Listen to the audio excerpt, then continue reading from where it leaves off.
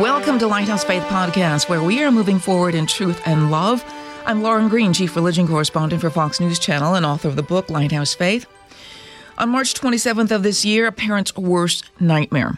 A shooter, a 28-year-old female to male transgender named Audrey Hale, entered the Covenant Christian School in Nashville, Tennessee, blasting away, terrorizing the unsuspected students and teachers. 3 adults and 3 children were killed.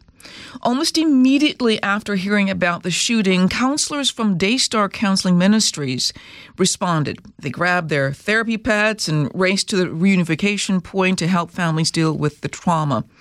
Most parents and children will never face such an evil in their schools. But one thing is for certain, we are all worried it could happen, and worry is key here, because anxiety has become the new pandemic of this cultural age. I mean, stats show anxiety has risen dramatically in the last 5 years.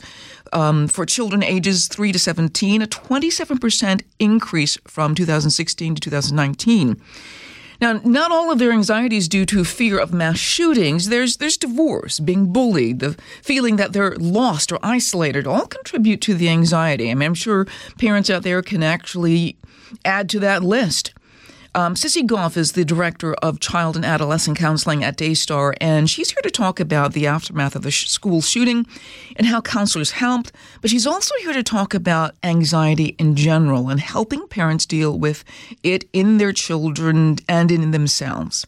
Sissy's book, The Worry-Free Parent, lays out what parents can do to live in confidence so their kids can too. Well, welcome, first of all, Sissy. Thank you for having me. I'm so honored to be with you. Well, it's an honor for you to be here, too. I mean, for me to have you here, rather, because because of COVID, we've been doing so much, remote kind of podcast. So it's nice to have somebody actually in the studio. Person. And it's really cool. There's a different dynamic when you're actually sitting across the desk from somebody. Is it really possible, though, to have a worry-free parent, to be a worry-free parent? I mean, that's kind of like, only, on the other side of eternity. That's what I was going to say. This side of heaven, I don't think it's completely possible, but I think it's what we're working towards and what we want to have in our minds and pray for. Yeah, because one of the things that really hits you about what happened at Covenant is here you've got parents who obviously have their children in school because they have a deep faith. They want their children to be brought up in that faith. They have a really beautiful school in a bucolic, relatively crime-free neighborhood. Yes. And you would never expect a shooting. And then the worst happened. What happened that day? Just hearing you talk about it takes me back. I have been a counselor to kids and families for 30 years, and our office is a mile maybe from the Covenant School, and my house is half a mile probably. Wow. And have spoken, I do a lot of parenting seminars with some of my coworkers and have spoken there multiple times. Catherine Kuntz, who was the head of school that was killed, was a dear friend. And anyway, so I was getting ready to go to work and got a text from a coworker friend who said, there's been a shooting at Covenant. And I didn't, it's just when tragedy hits home, I just thought someone's confused. Yeah. But I drove to work and found out that several staff members were already planning to go to the reunification center and take one of our therapy dogs and take water and just do whatever. And I have a sister who's 16 years younger than I am. So she has a little guy in preschool. And my first thought was, Kathleen, and how are people in our community? I mean, my first thought was Nashville going to talk to their kids about this. What do they say? How do you explain? And so I hopped on Instagram and tried to do a quick little video about this is how you talk to your kids about this. Of course, started crying on Instagram because I just could not believe that this was true. And then went to the reunification center and spent the day. And because I just have been connected to those families for so long, I ended up speaking to the parents in the center about here's how you can talk to your kids about this when you go reconnect with them and go to a park and take all the time in the world and hold them close. Just some super practical things because they were in such shock and grief. And then David Thomas, who's a dear friend that I get to write and work with, he and I went I think, the next night and spoke to all the Covenant families again. And then we went, the days all run into each other. We went to speak to the school, to the teachers about how to help kids work through anxiety in the aftermath. So I got to be really heavily involved. And there were so many counselors who showed up in beautiful ways. And we had a lot of kids. At Daystar, we just decided that for as long as the Covenant families needed counseling, we were going to offer free counseling to them. And so, because we're a nonprofit, we can do that. And so, anyway, we were just mobilizing, as was every counselor in our community, to help and do what we could for this precious school and these wonderful families. What was the first thing that parents asked you or wanted to know, or what was their first response when they arrived? What do we say? I mean, I think they just were still, all of them, in such shock. And we were just finding out the kids that were missing and the kids whose lives have been lost. And so even Catherine Kuntz was amazing. I mean, she was so kind and such a fighter, so strong, and no one was saying that she was gone there. And I just literally, when I heard the news that it had happened, I texted her and said, Daystar's here, what can we do? And of course, didn't hear back. So anyway, I kept thinking Catherine would be in the middle of this. Something's off, but I couldn't even let myself go there because I just wanted to be with the families. But yes, they just were all, as you would be as a parent. What do I do for my child? I remember, I think I had 8 parents say, how do I tell them that their best friend is gone? Just the conversation you would never want to have with your own child in elementary, any age, but elementary school kids. And you were dealing with it not just as a counselor with training, but you had to deal with your own grief as well at the same time. Yes. How do you deal with that? Well, you put it aside for the time being, certainly. But for me, at least, one of the best ways for me to process any emotion is to have purpose. Mm-hmm. And so I think just the fact that I was getting to help was the thing that helped me get through it the most. Mm-hmm. One of the things that happens during these or after these tragedies and these terrible things is that people, especially if you're in a secular kind of public school environment, if you have any belief in God, the question is, why would God allow this to happen to innocent people? Yes. And it's got to be particularly interesting that it's a Christian school that should really kind of understand. But then there had to be those questions even in the Christian school. Yes, there certainly were. And one of the children who was killed, Hallie, her dad is the pastor of the church. Right. And I think anybody who could go back and listen to the sermon he did afterwards, it was remarkable, the sermons and even her funeral service. And to step into those places, I can't even imagine what that was like for the Scruggs family. They're amazing people.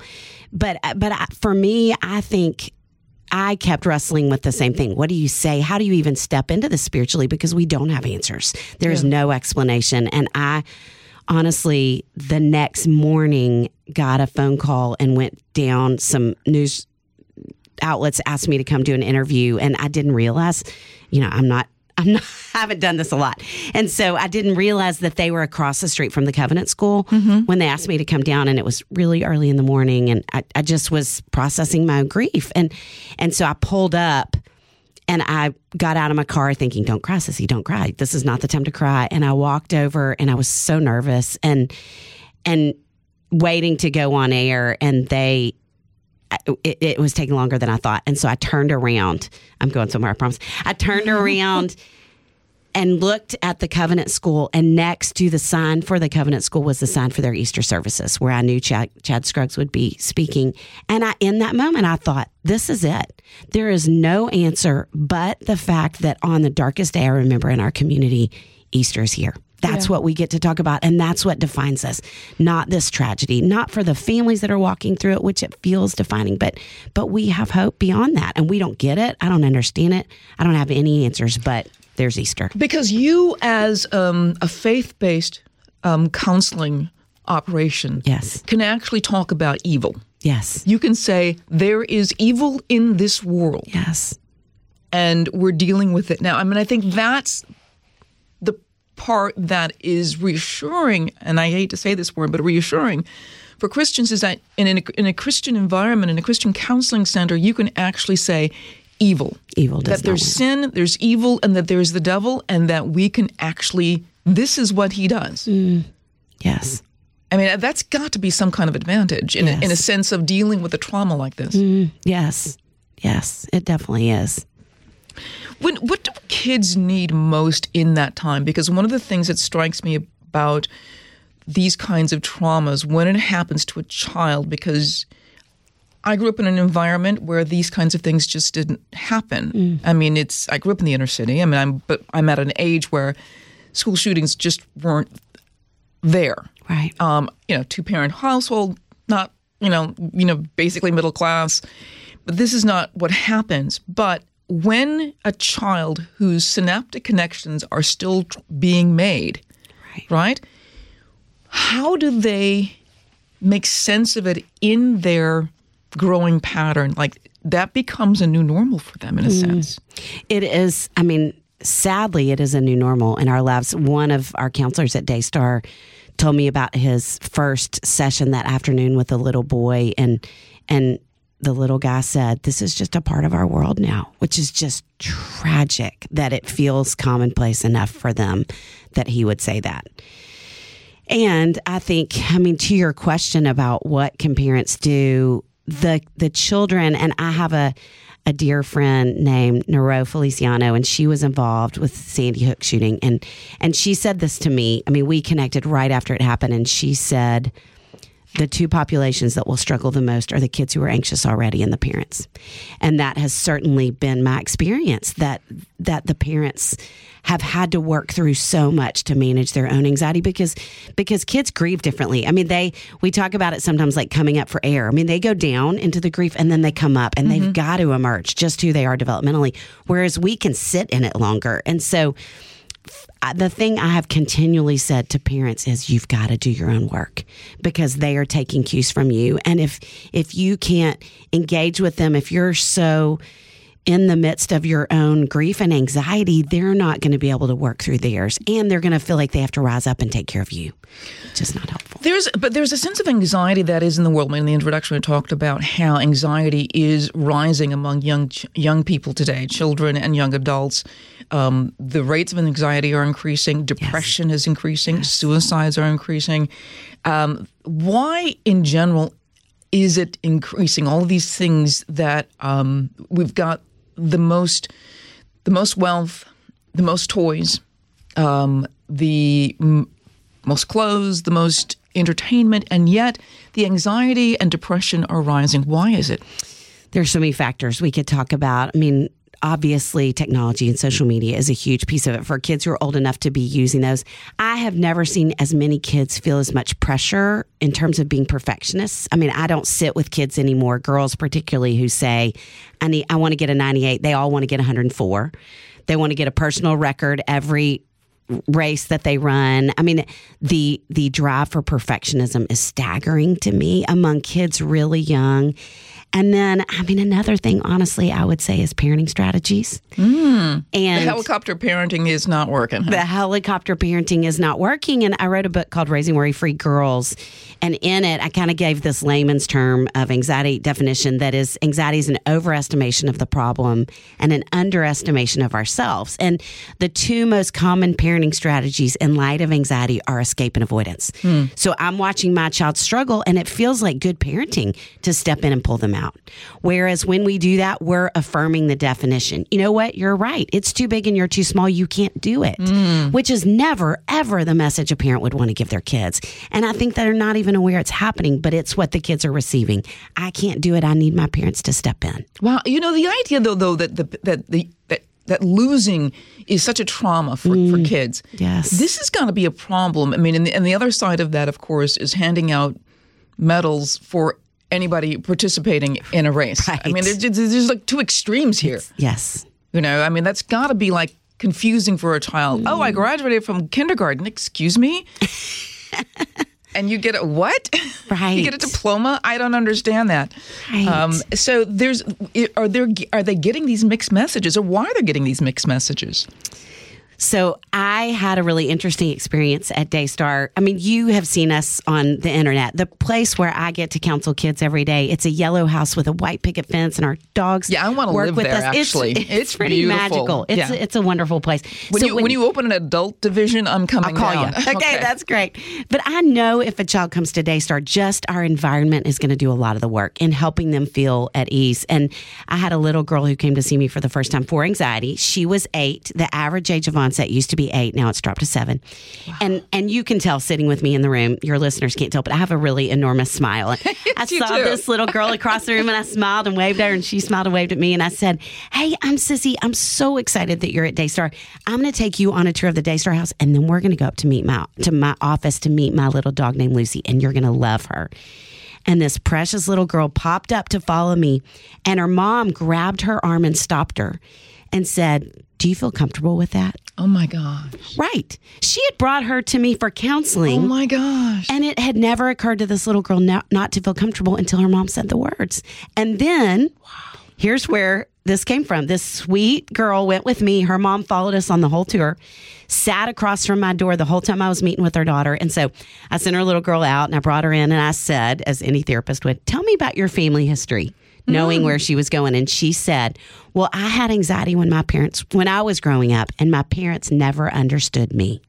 And so what we're seeing now is parents who are really over-identifying with their kids' emotions because they feel like their parents never heard them, never understood them. And so in all of the books on anxiety, which I've written several at this point, I always start with understanding because we do want to know what anxiety looks like because it's different than we expect.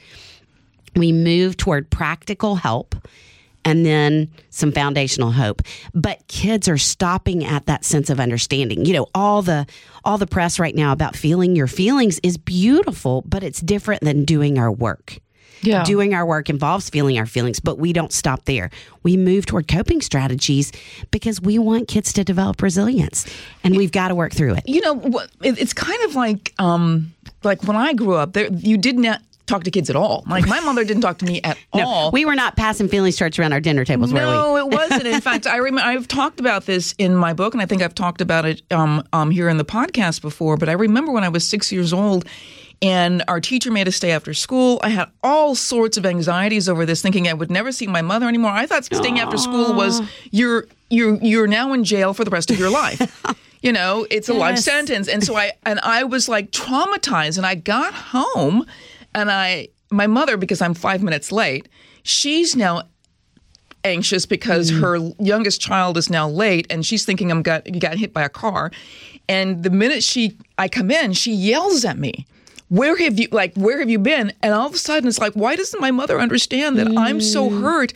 And it was like the most traumatic thing in my life at 6 years old. Yes, of course. That stayed with me for a very, very long time. Of course. So is there a problem on the other end that parents can be not communicative enough? Yes. And I love that you told that story because in all these years of doing this work, I've never heard as many parents talk about getting angry and blowing it with their kids. And I love that they feel afraid to admit it in counseling. But I think exactly what you said is what happens.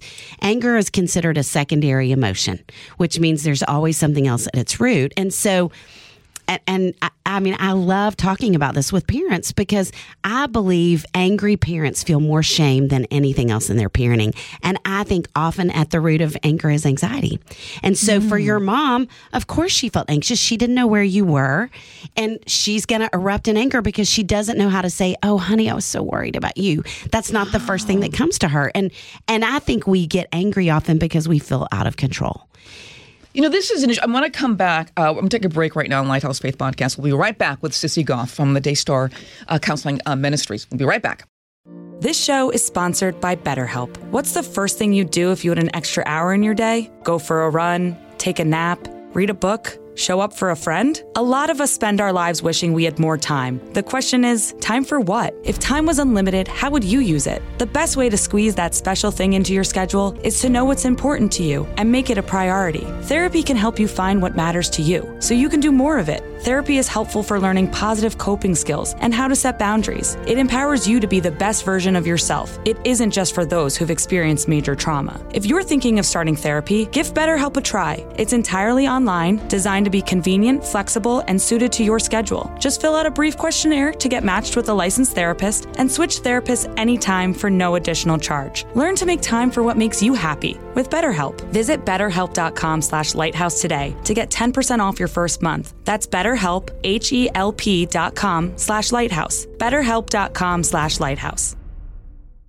Okay, we're back with Sissy Goff, who is with the Daystar Counseling Ministries in Nashville, Tennessee. And we talked about what happened on the day of the school shooting at Covenant. And then we're talking about anxiety in general, though, now, because I think on your website is so very interesting, the videos talking about what children kind of worry about. There's things like divorce. There's bullying. Right. There's kids thinking that I'm just so isolated and I'm not enough. So there's all this anxiety happening. And, one of the things that kind of sticks out in terms of anxiety is that there is a slow release of it. It's like a slow arc. Like you can't even define what's wrong. Yes. And it's just there, like the third rail on the subway. It's just there. How do you deal with that kind of anxiety where you can't really say, I'm anxious because such and such? It's just there for whatever reason. You don't even know. Well, and as you're saying that, my immediate thought is it feels like that for us as adults and our brains are finished developing. Can you imagine what it feels like as a child? Wow. When you really don't understand what's going on? And I think their default so often is something's wrong with me. Yeah. And so it's why I wrote The Worry-Free Parent, because I feel like I sit with so many parents who are really intentional and will say, my child's really anxious and I'm wondering if it's coming from me. And I don't know what to do about it, because one of the things I read in the research is that anxiety is a response to cumulative stress over time, which, hello. Yes. Life in 2023, we can't be exempt from it. And I do think it feels like this vague sense of something's wrong with me, and I don't know what it is. And so to dig in and look at it is one of the most important things we can do and one of the best gifts we can give to kids. Yeah. Are we over COVID yet? I don't want to keep blaming COVID for everything because anxiety existed before COVID. Right. So are we over the COVID hump now or not? I think we are as adults. As kids, one of the things that I'm seeing is, a few things I'm seeing. I don't believe they're over it yet, but I don't think they have a clue that it's from COVID. I'm seeing more social anxiety with kids than I've ever seen before. And I'm seeing kids who are behind developmentally, emotionally and socially. Because, and the fourth thing, I don't know how many you said, is entitlement. And I think so many of those things, we were out of practice. Our families were just hunkered down together. I will never forget the first, we have a little summer retreat program for kids in counseling, and we go play on the lake, and a girl who got on an inner tube, precious little girl who, we have 50 kids out there at a time. And so there's a lot of taking turns on all the different things. And she went on an inner tube ride and got off and said, I'd like to go back now. And it didn't even occur to her there were 8 other kids on the boat who got to have turns. But we didn't take turns. We were just accommodating our little families and not having to be aware of other people. And so all of those things, I think, contributed to what we're seeing with kids, and even the lag socially and emotionally in their development, because they didn't have to practice. They didn't, things like having your feelings hurt by another kid on the playground. Those things move us ahead developmentally, and they miss so many of those things. Can they catch up, though? Is there a time at what point they can catch up? Because kids can kind of... Kids are so resilient. Yes. Yeah. But I think we have to be intentional with it. I think we have to let them be exposed to some of the things they weren't exposed to. You talk about worry, and I think what's really helpful in the book, you dissect worry. Yes. You talk about worry in 3 kind of separate things. You talk about the worry in the past, worry in the present, and worry in the future. And all of them can create bad stuff. Each one of those 3 areas. Yes. But there's other thing you talk about worry is that worry is a lie. Yes. Explain that. Worry is it sounds like the devil, actually. Doesn't it? Yes. So, I mean, even from what's going on in our brain standpoint, from a scientific standpoint in terms of our brain chemistry. So what happens is anytime we become anxious, the blood flow shifts. It leaves the prefrontal cortex that helps us think rationally and manage our emotions, and it goes to the amygdala. That's the fight or flight region of our brain. And the fascinating thing is the more often our amygdala is triggered, the more likely it is to trigger. It enlarges and develops a hair trigger response. And so as it does that, our perception gets off and things become bigger. And so worry makes us think things are worse. They're bigger. We failed more than anything we could even imagine ever failing in before. It snowballs. And so worry does in fact lie to us, which is why I think some of those coping strategies, we want to really target our thoughts, and we want to get to truth that underlies the thoughts that we have that can pull us out of the lies worry tells us. And the worry for the future, I think, probably is the one that immobilizes us. Yes. That's a beautiful way to put it. It absolutely does. And when you think about parents, of course it feels that way for your kids. It's immobilizing because you worry about them more than anything else in your life. How do you talk to your kids about safety at school? And should parents be talking to their teachers about how they're dealing with it? Or because this whole thing came about because of what happened at Covenant. And Covenant's not going to be the last place that this is going to happen, unfortunately. And it is like, Russian roulette in a sense of who's next. I wish it wasn't. Yes. So what do you talk to your kids about it, or do you not, or depending on their age? What do you say? I think you certainly do, because they're having drills at school. And we, as parents, you want to be the source of all things regarding your kids. You want to be the source about mental health. You want to be the source about talking to them about sex. You want to be the source on tragedy and things that can go wrong in their world. And they need you to be a steady, calm source, non-anxious source. And so I think if you find out that your school is having an active shooter drill, talk to your kids about it beforehand. Let me tell you what's going to happen at your school tomorrow. Here's why. You're going to be okay. The reason you do these things is your school is prioritizing keeping you safe, as am I. And so we're going to talk through this. You can even practice with me. Anytime we can role play with kids, I think the better. And to talk to them about what their school does to keep them safe, I think can anchor them to some comfort and even some control, which is going to help them feel better. I want to move on to something that I think seems banal, seems almost innocuous in this day and age, because, there's a divorce rate of like 50% or more, whatever. How traumatic is divorce for children, and are children really okay the way parents think they're going to be okay? Because it's better for them not to be around us arguing all the time than, to live with us, in trying to work things out. How much of a problem is divorce for children? It is still really hard. I mean, it is certainly more commonplace. And most kids anymore have friends whose parents are divorced. But there is something about divorce that I think shakes the fabric of the foundation of who kids are. And it's the two people they love the most. And depending on their age, kids developmentally, they're the center of their own universe. And so I think they often feel like I did something wrong, or can my mom or dad decide they want to divorce me? There are so many things that come up for kids that would never occur to us. So I definitely believe it's still impactful in a really painful way for kids.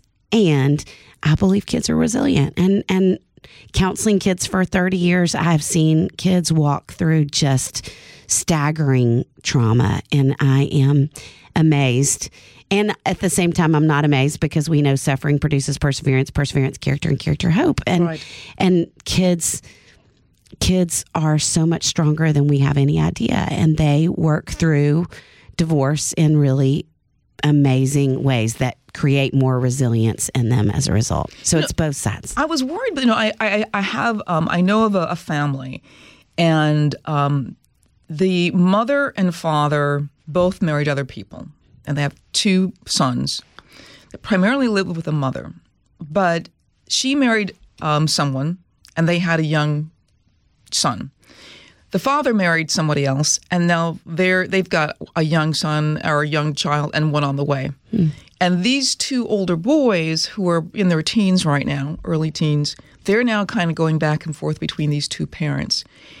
Nowhere are they where both of their parents are in the same place and raising them. What does that do to a child?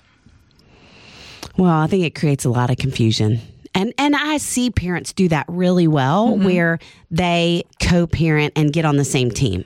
But I'm afraid the story is much more often there are two different rules in terms of technology and what you can use in our home. There, curfews are different, all the things, and parents or sometimes even step-parents talk bad about the other parent, and I think that is profoundly damaging. And in fact, that's, I think, one of the most damaging pieces of divorce for kids is when parents talk bad about the other. But I think when parents can get on the same side, I think families can be more cohesive, and even when they don't live in the same home. Yeah, and I just worried that because I don't know what it's like not to grow up with both parents who brought you in the world. I take it for granted, that my parents were married for almost 52 years. First marriages for both. I've only had one husband, so I just take certain things for granted. But then everything affects a child. Yes, everything in their upbringing affects the child. And you were a counselor, so you understand that you cannot stress enough that every experience creates synaptic connections. Yes. Whether you like it or not. Right. Whether it's a good or bad, it just creates things, and how that environment then reacts to them. Yes. Yes. Get inside those little brains. I know. And the best thing we can do for kids, always, any trauma a child goes through, the aftermath of that trauma and how we respond as the grown-ups who love them is really the most important healing part of the healing process. And so for us, I keep saying this, but for us to be non-anxious presence, for us to be supportive, to give them space to talk about their emotions, to feel, and to help them move through coping strategies is the best thing we can do. What about the bullying too? Because I'm bringing this up because the video also showed a young girl who'd been bullied. For being Asian, kids will figure out any way to be bullied, to bully somebody else. But just general bullying, how do you deal with helping them through that?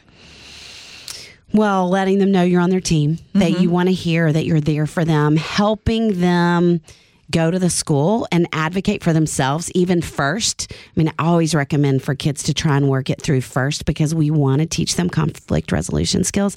And then if nothing's happening, that we step in as their advocate and we go in and have a conversation with the school to help, because again, they need to know that we're on their team and that we hear them, and what they're saying, we're going to believe them and be on their side. Yeah. It used to be, and this is obviously from the 50s and 60s and 70s, that he used to have an older sibling who'd just come and just be a presence and just talk some sense, and the parents never got involved. Right. And all of a sudden, the kid's not alone anymore, and the bullying stops. There's so many kids who are only children, and that just doesn't happen anymore. Right. I know. Yes. So I think as much as parents can do. And I talk with parents a lot about teaching kids to be kind and strong at the same time, because I think we also went through a phase where we just said, just ignore it and it'll go away. And the research says it won't. And so when we can teach kids, even in normal conflict, because I think there is genuine bullying, and now we have a lot of kids. We had an 8-year-old who came to Daystar and said she was in toxic relationships. What? Obviously, she heard her parents use that language. And so in some ways, we're over-diagnosing and pathologizing things. And so to teach kids that they can say things like, I want to play with you, but not when you treat me like that. That's being kind and strong at the same time. And I think bullying would be different. I think our adult relationships, conflict resolution skills would be different if we had learned that at 8 or at 18 or 28, I've got to bring this up because one of the things about the school shooting at Covenant was that the shooter herself or himself, I'm not sure how, was transgender. Was that part of the conversation when you were counseling? Because that came out very slowly, that this was a transgender female to male, 28 years old, obviously dealing with some stuff. So how much was that a part of the counseling when talking to parents and children? Not really. Really? It was fascinating. that's just not what the kids were focused on at all. I did not hear. I mean, I think I met personally, our team was all meeting with people. I think I probably met with 15 families in the 3 weeks following and did not hear one family talk about it. I mean, they were just, kids were in the midst of their own grief and they were concerned about their own friends. And at the same time, Dick Koontz, Catherine's husband, is remarkable. And he spoke at her funeral and he said, there are not just 6 families impacted by this, there are 7. And he said, I want you to pray for all 7 families who are walking through this tragedy, and it is tragedy for every family. And I will never forget his grace and his forgiveness and his heart in that, because I think, it could have been, Nashville is a beautiful town with so many supportive people, and I think it could have been polarizing and politicizing for so many people, and it just wasn't in Nashville. And I think even the kids not talking about it as much was likely because their parents weren't. I mean, you may not know this, but I know that the parents themselves have not wanted the Shooter's Manifesto to be released to the public. Right. Is that part of it? Maybe. You mean the parents of the kids of the kids and at Covenant? Yes. I mean, I do think that's part of it. Is they're not wanting it to be about that. They're wanting it to be, their focus is on how do I support my kids and walk them through tragedy. And that would just like drag everything out and look at, she hated Christians or they hated, conservative Christians. And I couldn't even guess where she was coming from. But yes, I think they're focused on how do we heal as a community. I mean, the Covenant came to Daystar last week. I'm so sad that I was out of town, but they did a whole Instagram movement of 1,000 thank yous. And they went to, I'm talking about it, but they went to every school, every part of our community that helped them. And they got this spray chalk paint and it was a heart with hands and it said 1,000 thank yous. I mean, the fact that school would go into our town to say thank you to people even, and that the fact that the administration of the school is teaching those kids that is just, it's beautiful and it's healing. I mean, I'm blown away by them. Yeah. I mean, you've been through a lot, obviously. The book, though, The Worry-Free Parent, I think is a really great book for parents. It has nothing to do with the shooting. It's really about just your normal kind of everyday life, trying to deal with the worry, because anxiety and depression, all of these things are on the rise for young people.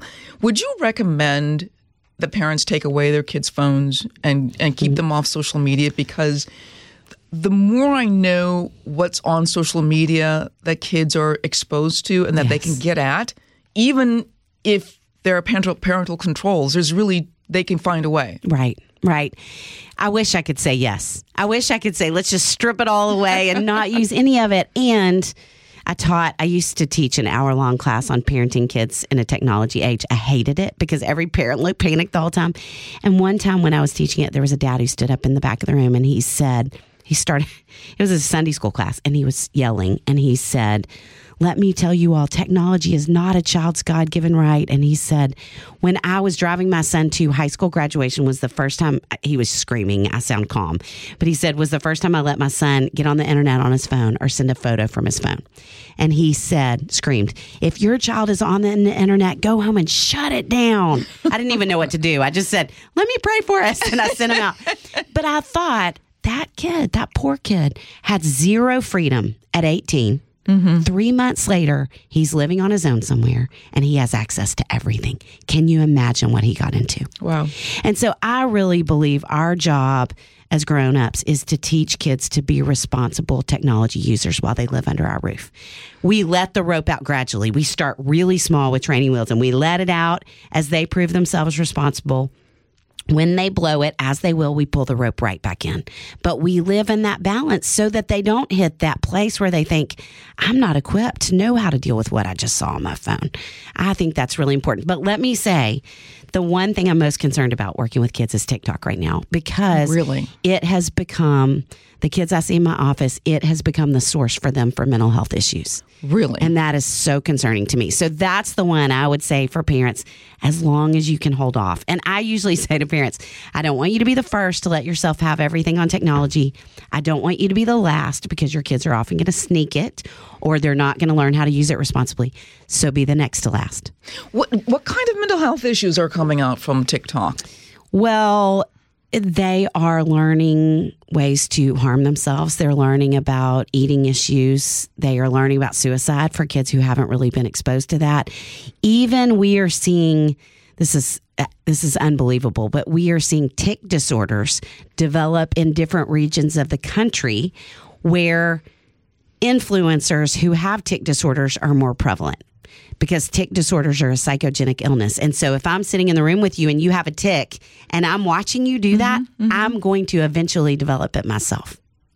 What about, and I'm bringing this up because I just saw a documentary on this, what about the issue of sort of people thinking they're transgender? And I know we're bringing this up again, but I've seen this a lot where it's the influence from what's going on in social media, and particularly things like TikTok. Is that an issue for kids who are trying to figure out gender identity and that sort of thing?